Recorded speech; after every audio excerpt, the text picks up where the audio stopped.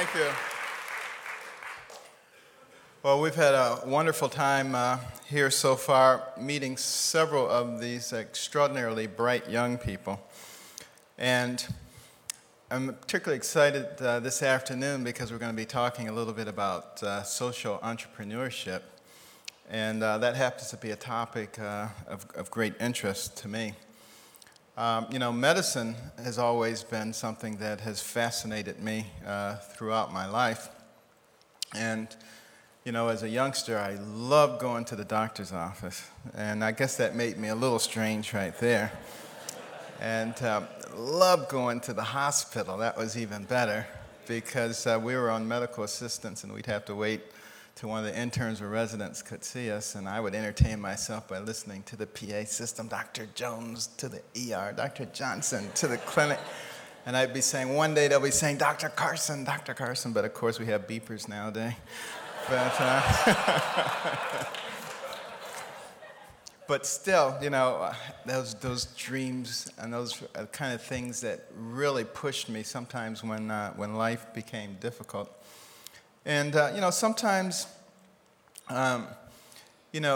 we do experience failure, though, in our lives, as particularly physicians, surgeons intervening in people's lives and doing the very best that we can possibly do, and it doesn't always work out. I am reminded of the famous neurosurgeon Walter Dandy from Johns Hopkins. The first 13 posterior fossa operations that he did died. Can you imagine how discouraged he must have been?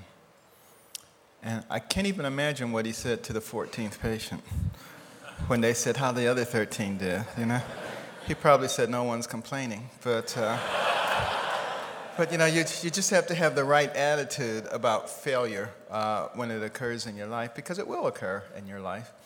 And you have to be willing to take those risks and go out there and do things, Why do they call it cleaning formula 409? Because the first 408 didn't work. It's a matter of being persistent and learning from things that makes all the difference in the world. When I first started going outside of my operating room and my laboratory and my clinic and doing things socially, a lot of people criticized me, a lot of people in medicine. And they said, you can't do that. And, the fact of the matter is you'll never make it through the ranks of academia. You'll never become a tenured full professor if you continue to engage in all of these other activities.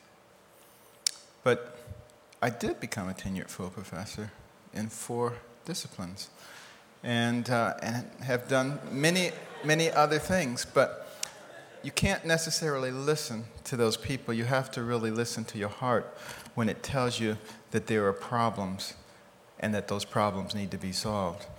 And, when I think back to, how my potential perhaps would not have been realized, except for a number of interventions in my life, it makes me even more determined to try to intervene in the lives of young people. When I was in the 5th grade, for instance, I was the worst student you've ever seen. Nobody thought that I was smart. My nickname was Dummy. I was the one who created problems in the classroom. I was shooting paper wads. I was telling jokes. And my favorite thing was getting my classmates kicked out of class. I loved doing that because then I wouldn't be the only one who didn't learn anything that day. So, I was very good at it, I must say. I would study people, and I would figure out what made them very, very angry. And I would just irritate the living daylights out of them. But I would never push the last button until we were in class and the teacher was nearby. And then they would explode and the teacher would kick them out of class. And I would say, yeah, this is great. So one day I was studying this girl, because she was Miss Goody Two-Shoes. She's probably like some of you. She was, never got in any trouble, teacher's pet, everything was absolutely picture perfect. I said, man, wouldn't it be great to get her kicked out of class? So I started studying her. and figuring out what made her angry. And I figured it out. And I'll tell you, the steam was coming out of her ears. She was so mad. But I didn't push the last button. I waited till we were in class. And lo and behold, she sat right down in the seat in front of me. And I said, the Lord is good. And as the teacher approached, I pushed the last button. But she didn't explode. She just quietly and calmly turned around. And she said, you and me on the playground at recess.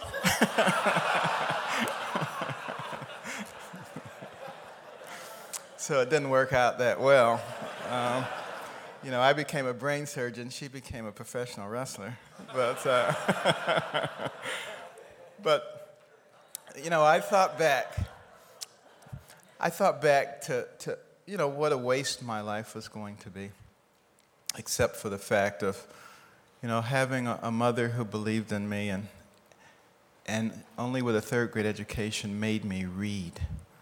And she made us read 2 books apiece from the Detroit Public Libraries and submit to her written book reports, which she couldn't read, but we didn't know that. She would put little check marks on it and highlight things. And, from that experience, I began to know things that nobody else knew. And no book was safe in my grasp. And, academically, I just skyrocketed at that point. And that's what helped me to realize how much potential there really is lying out there that we're allowing to go to waste in our society. We think about, in this country, the fact that we have such high dropout rates in some of our school systems. My wife and I were in Hartford, Connecticut not long ago because we have a scholarship program and we try to reward students from the 4th grade right through high school who achieve at the highest academic levels. And this was the first year we were presenting scholarships in Hartford when the school officials told us that the high school dropout rate in Hartford is 71%. And in many of the large cities around this nation, the high school dropout rates are absolutely astronomical. And the question becomes, what can we do about it? What can each one of us do about it? Or is it our responsibility to do anything about it? Wouldn't it be just as comfortable to drive home in our BMW and put our feet up in our very nice home and look at our beautiful gardens and statues and enjoy wonderful vacations and scientific meetings and other things that make us feel good?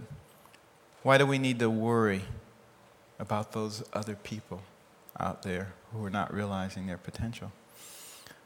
Well, what we need to understand, I think, is that for each one of those young people that goes down that path of self-destruction, that's a person that we have to be worried about. Somebody we have to protect our families from. Somebody we have to pay for in the penal system or the welfare system. One less productive tax-paying member of society who might discover the cure for AIDS or discover a new energy source. And that's why we can't afford to allow those people to fall through the cracks. And that's why it impacts directly on each one of us. And there is a particular segment in our society, in this country, and in many other countries, that is very much in danger, and that's the young black male. In America, they say the young black male is an endangered species. Why? Because there are more young black males in jail than there are in college. Because the homicide rates are astronomical in our large cities, the most likely cause of death. What do we do about that? Because anybody in the educational arena knows that young black males are good students. Kindergarten, 1st grade, 2nd grade, 3rd grade. And then something begins to happen. That peer pressure begins to kick in. Then they start reading in their American history book. And they want to know, what did my ancestors do? But they don't see any of their ancestors having contributed to the development of this country. And they say, well, maybe next year when I take world history. But the same thing happens. And they say, well, what did my ancestors do? And then they turn the TV on and they say, oh, there I am playing basketball, baseball, football, rapping in those baggy pants, acting a fool on some sick comedy. And you begin to get a very distorted image of what success involves. And that image doesn't include being a particle physicist.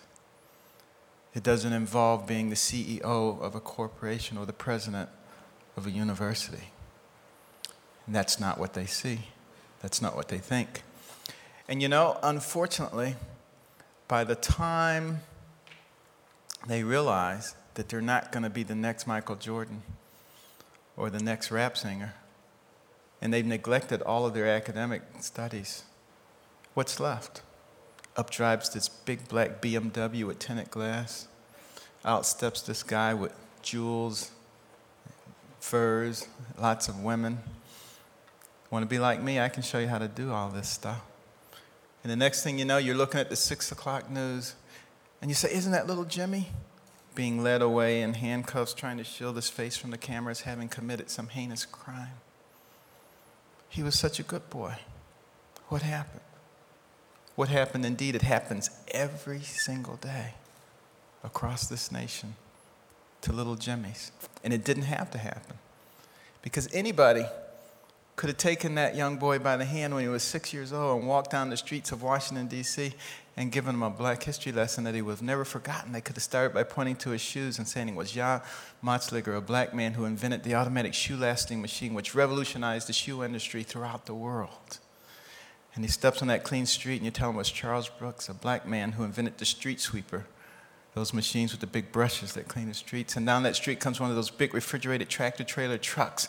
And you tell them it was Frederick Jones, a black man who invented the refrigeration system for trucks, later adopted for airplanes, boats, and trains. And it comes to a stop at the red light, and you tell them it was Garrett Morgan, a black man who invented the traffic signal. And you can also tell how he invented the gas mask, saved lots of lives during the war. And while you're talking about the war, Henrietta Bradbury, a black woman who invented the underwater cannon, made it possible to launch torpedoes from submarines. And you'll see a beautiful black woman walking down the street. A black man did not invent her, but you can use that opportunity to talk about Madam C.J. Walker, a black woman who invented cosmetic products for women of dark complexion, was the first female of any nationality in this nation to become a millionaire on her own efforts. And you'll walk past the hospital and you'll talk about Charles Drew and his contributions to blood banking and understanding of the function of blood plasma. And Daniel Hale Williams, the first successful open heart surgery in the world, had an operative mortality rate less than 1.5% better than many cardiothoracic surgeons today. And you look up at that surgical light, Thomas Edison. You didn't know he was black, did you? Well, he wasn't. But you can use that opportunity to talk about Lewis Latimer, his right-hand man who came up with the filament that made the light bulb work for more than 2 or 3 days, who invented the electric lamp, who did pioneering work in incandescent and fluorescent lighting, who diagrammed the telephone for Alexander Graham Bell, was a tremendous inventor in his own right. Most people never heard of him. You walk past the railroad tracks, Andrew Beard, the automatic railroad car coupler, spurred on the Industrial Revolution. Elijah McCoy, the automatic lubrication system for locomotive engines. He had so many great inventions that when something new would come out, people would say, is that a McCoy? Is that the real McCoy? That's where the term came from. You got racist people like David Duke talking about the real McCoy, don't even know who they're paying homage to. And you know, and I'm just barely scratching the surface. So you can see that young man never had a reason to believe that his ancestry didn't play a very important role. And there's no reason for him to believe that he too cannot play an important role. More importantly, I can take that same walk down the street for virtually any nationality and point out tremendous contributions that were made by all those people. And that's how this country rose to the pinnacle faster than any nation before, because it's a child of every other nation. And as the child of every other nation, should be concerned about every other nation. And that's where we all come in, because, see, we're all part of the same family.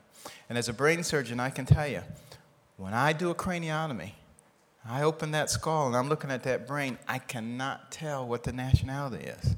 It is all the same. And that is really what makes you into a human being. That's what makes you into another person. And that's why we all need to make sure that we fully understand that and exercise everything within our ability and our sphere of influence to elevate those around us. Thank you very much.